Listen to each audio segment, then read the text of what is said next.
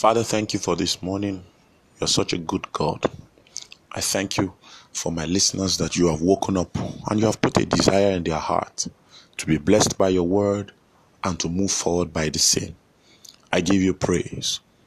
Thank you in the name of Jesus, because the next few moments are moments of life, light, and lift. I give you praise and glory.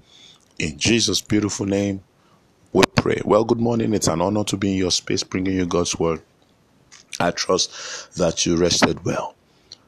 Psalm 23, verse 1. The Lord is my shepherd. That means he is not just the shepherd.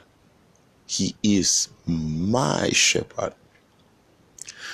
The best way to approach the matter of faith and the matter of the supernatural, the matters of scripture, the best way to approach them is on a personal ground. Approach them as yours. The Bible says this shepherd, he's not just the shepherd of the church. He's not just the shepherd of the whole body. He is my shepherd, meaning I must put an emphasis on my personal relationship with God if I am going to have a successful walk with him. The Lord is my shepherd. I shall not want. I'm confident of this because he is my shepherd. I shall not want. It's not selfishness. It's a personal conviction. You must come to that place where you say, I know whom I have believed. I must know it. And as such, I must push forth this singular truth that if your walk in the supernatural is going to be successful, it must be personal. The Bible says he makes me to lie down in green pastures.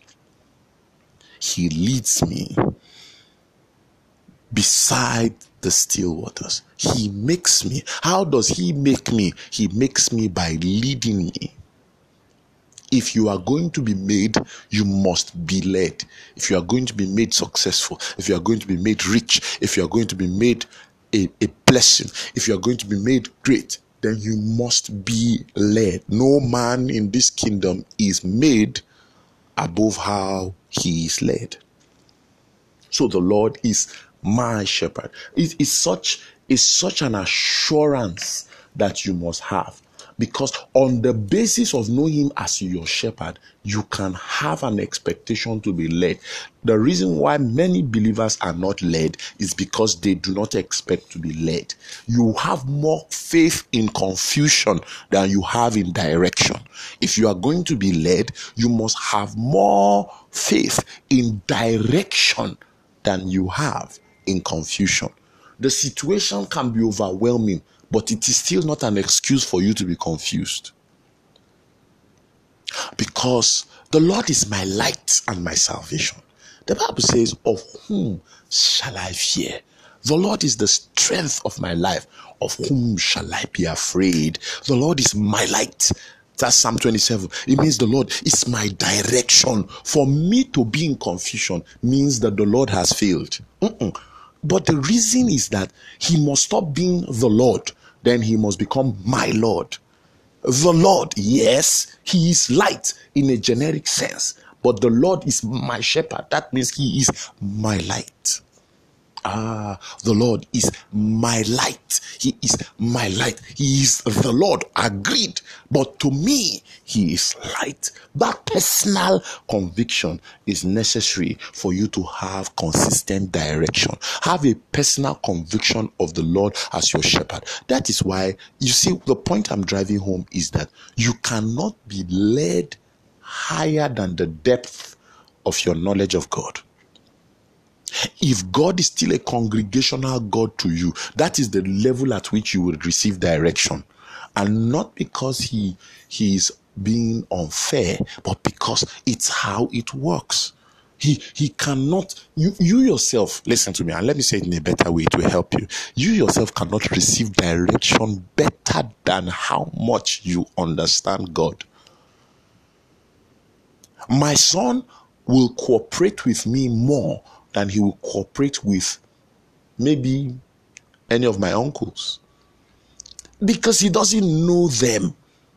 I was in a public function recently, and some of my uncles, based on our tradition and our culture, tried to emphasize to my little boy that they were his father. He said no vehemently. You are not my dad. Why? He said, why did you say so? He said, I know my dad. So another person says, oh, I'm your grandpa. He said, no, come and see my grandpa. My grandpa is in the room. He knows what he knows. Now, what it means is that I and my dad, because he knows us, will be able to give him direction better than any of the uncles. They may be legit, yes, but he doesn't know them.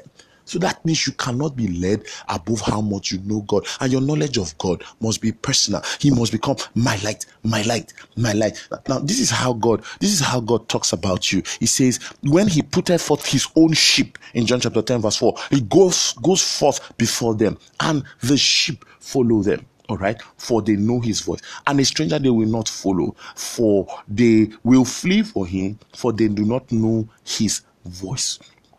They do not know his voice. Imagine. Then he says in verse 27, this will bless you. He says, my sheep hear my voice. Hey, my own sheep, they are my sheep. You are God's sheep. God knows you. If you know him, you'll be led better. I trust that. I'm sure God will be. I thought to do the word of faith.